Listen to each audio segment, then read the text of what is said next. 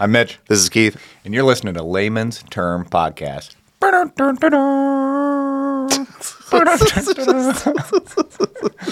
Hey, I heard we needed an intro video. Song. I like it. I like it. Happy to have you with us this morning. Whoops.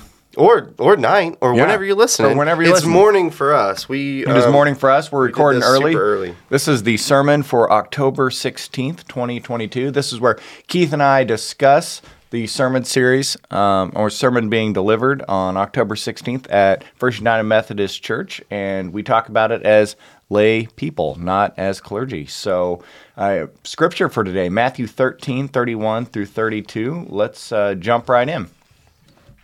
He told them another parable. The kingdom of heaven is like a mustard seed, which a man took and planted in his field. Though it is the smallest of all seeds, yet when it grows, it is the largest of garden plants and becomes a tree, so that the birds come and perch in its branches. Yeah, really kind of a cool imagery, right? Of a mustard seed being really small and then growing into something giant, right, over time. What I thought was interesting, an interesting thought that I had, like right off the bat in this sermon was, it's a big agriculture society, right? So a lot of the parables involve agriculture. Yep.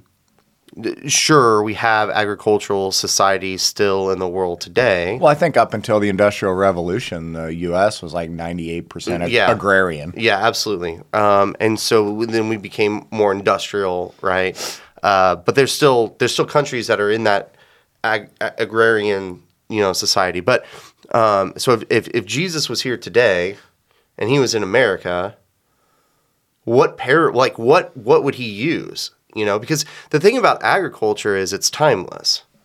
You have to grow food to eat. Yeah. So it's like it's timeless, even though we're, some would say we're probably past an industrial age into kind of some kind of new modern age that hasn't really been defined yet. But we still have to grow food to eat. Yep. So we can still relate to these parables. So the question is do you think Jesus would still be using agricultural examples, or would he be using more modern examples? And then what kind of example would he use? I don't know. I think like getting a video blown up on TikTok or something. Would that be the kingdom of God is like a viral TikTok video. Like a viral TikTok. I don't think so, because that's not timeless, right? Like 200 years from now, and it's not life. It's not life-giving. Well, yeah. I mean, food, right? Exactly. Like sustenance, exactly. So I think it would still be mainly agriculture based. Yeah. Maybe but newer references. So instead of like hand sowing seeds, it's using a machine to do it, maybe. Yeah. I don't know. It's a good thought. It's a good thought to think about, the timelessness of the agricultural references. We talked about the scattering and broadcasting of seeds, and now we're talking about this mustard seed, which, who grows mustard? I don't know. And wouldn't you think it's a weed? It grows that tall, And what's the smallest seed? How many bottles of Frank's yellow mustard do you get out of one tree? I don't know, but how much do you eat? Because I eat a bottle a couple weeks. That would be a great multiplication. We're talking about the multiplication in God's kingdom, and how much mustard in the lifetime of this mustard tree. Mm-hmm. I hope this is what they actually make mustard out of. I hope it's not like one of those weird things. It's like, it's like a pharmaceutical or something. No. Yeah, like you buy, like you're at the beach, and you're at the restaurant, and there's seafood, and you get the dolphin fish. Isn't that like what? Mahi-mahi's like dolphin fish is like what it is? Oh, I don't know. Somebody correct me if I'm wrong, but you're like, whoa, the first time you see it, it's like, whoa, dolphin.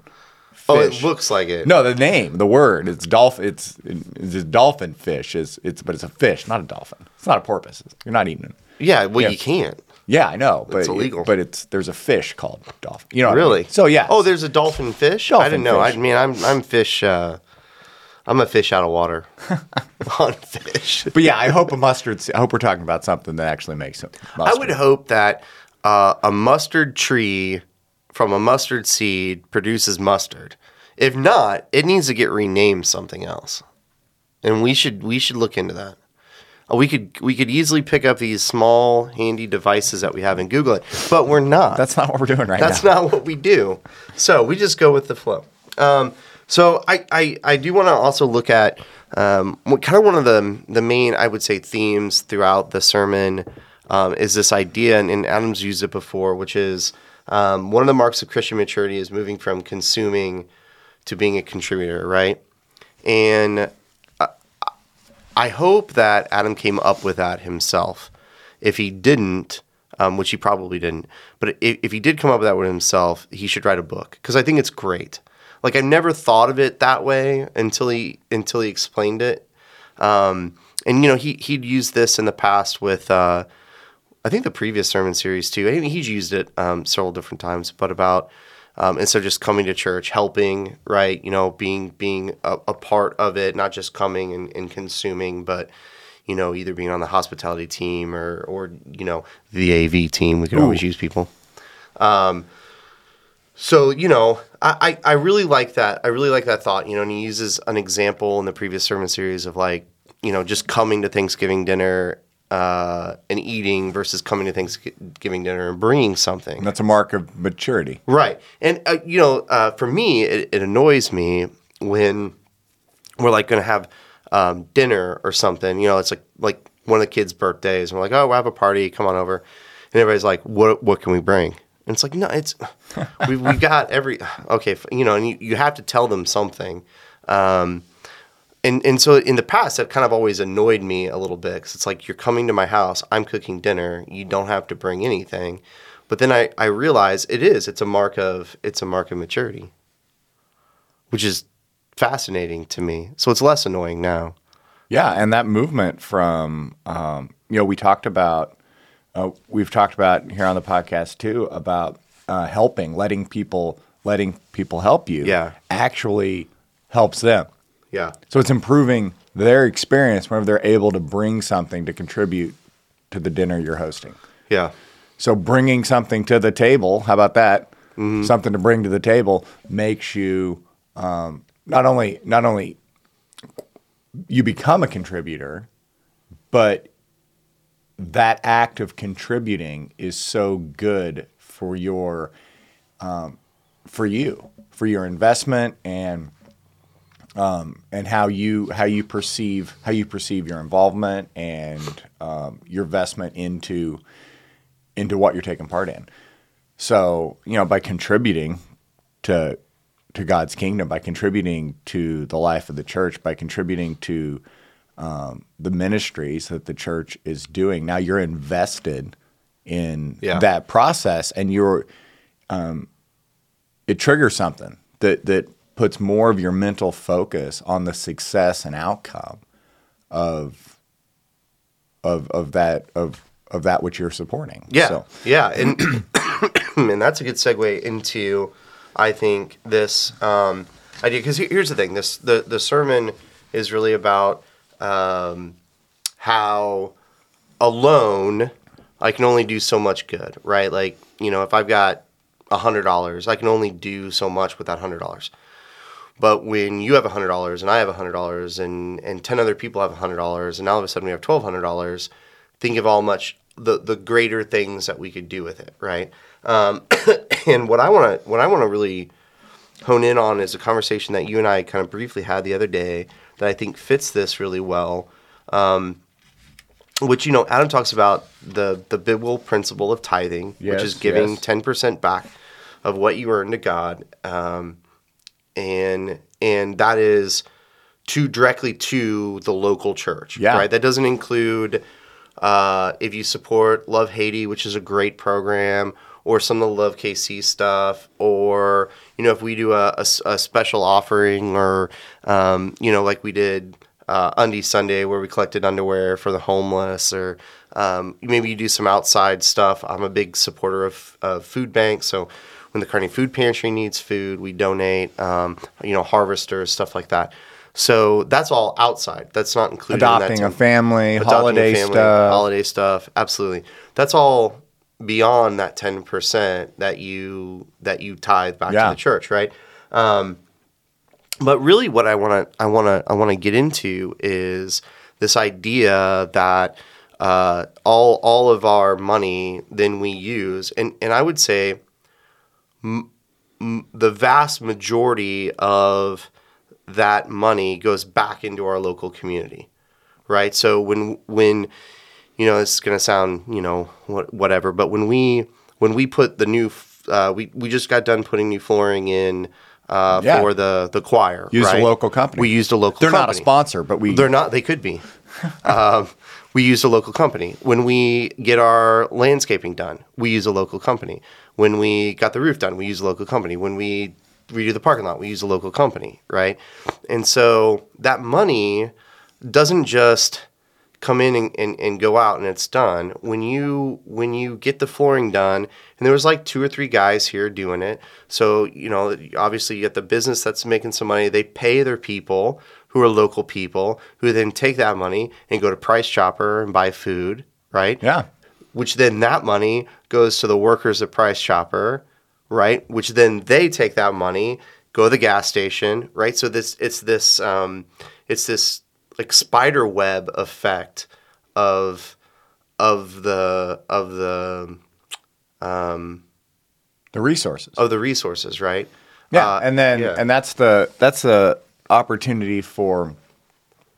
So not only those investments in the local church, making investments and planting seeds in the community, in the form of spiritual development and improvement in the community, and it growing a Christian community, or a community that thrives on Christian morals and the teaching of Jesus, is the more folks you have vested and involved and contributing, like we were talking about earlier, then they're with that investment, they're mentally focused on stewarding what they've contributed, and they're more involved in the events in the community. They're more involved in getting a trunk for trunk or treat, and being part of a community that welcomes everybody to come participate in activities from a Christian perspective. And then the more you engage folks in the community, and then you have this Christian representation that is not from an outside, but from the inside. So you have more folks that are being coming out of this community of believers, being functional, active participants in the community. And next thing you know, we're part of got those members who are part of the body of Christ, and the body of the church are also in that body that is the community. They're on the school board. They're in the Chamber of Commerce. They're working at they own and operate local businesses. They work with the banks. They work with the grocers. They work with all that happening in the community. So therefore, that presence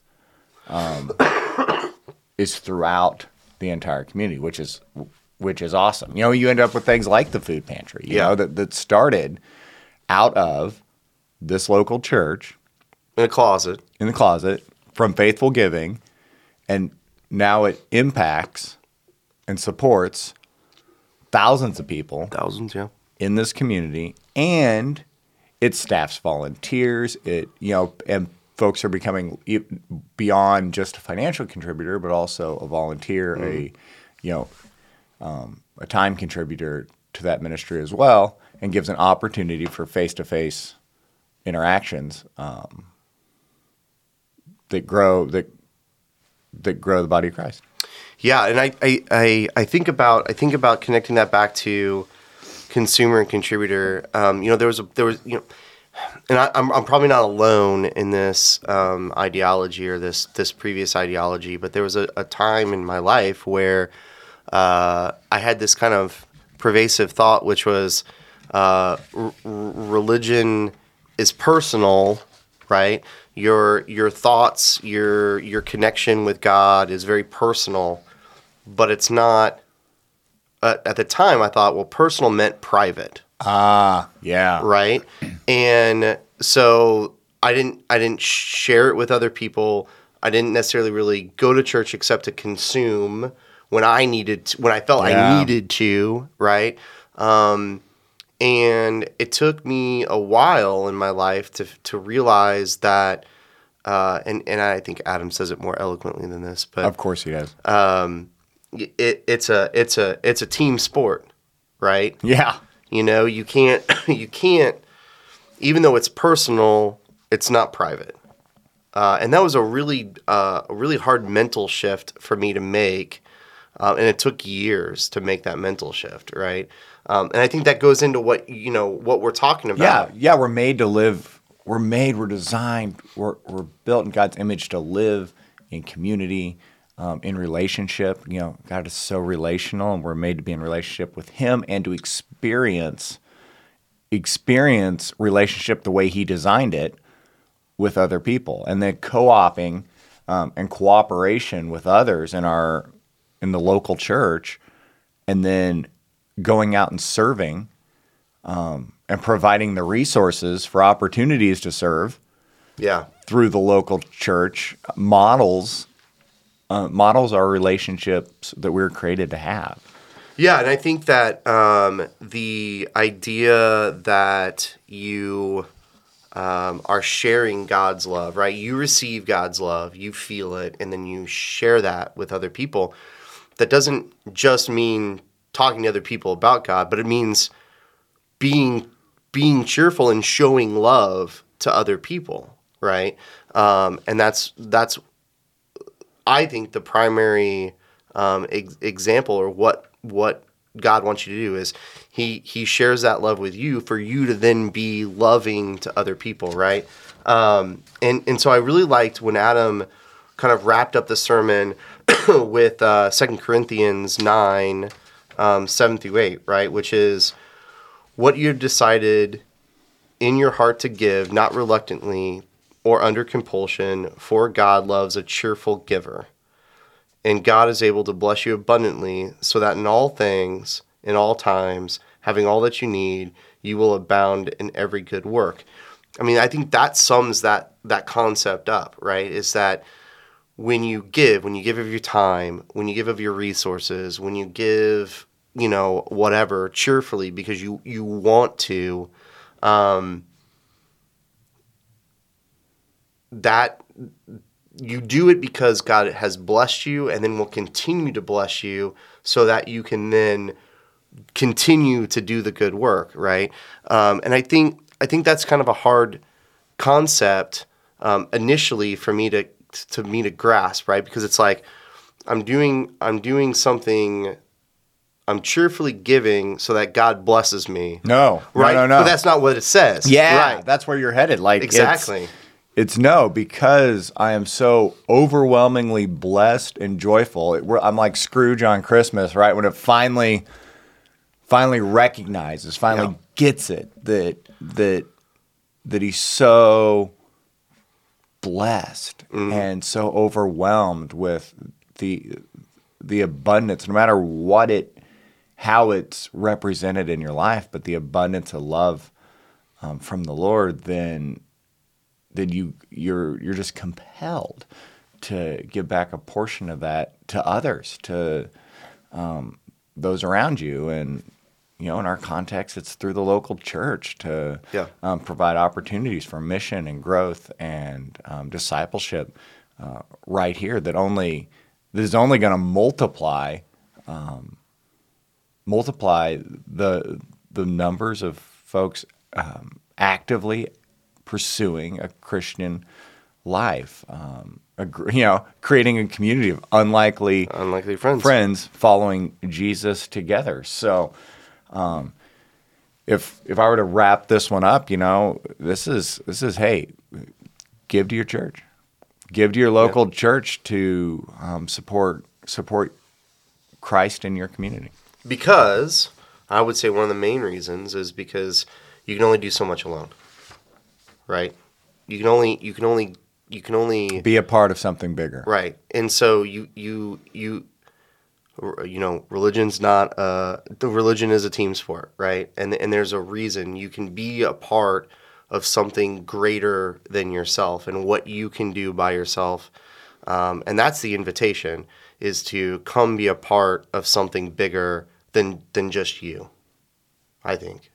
I love it. I love it. Well, this is Mitch, This is Keith. and you've been listening to Layman's Term Podcast. Catch you next week. See ya.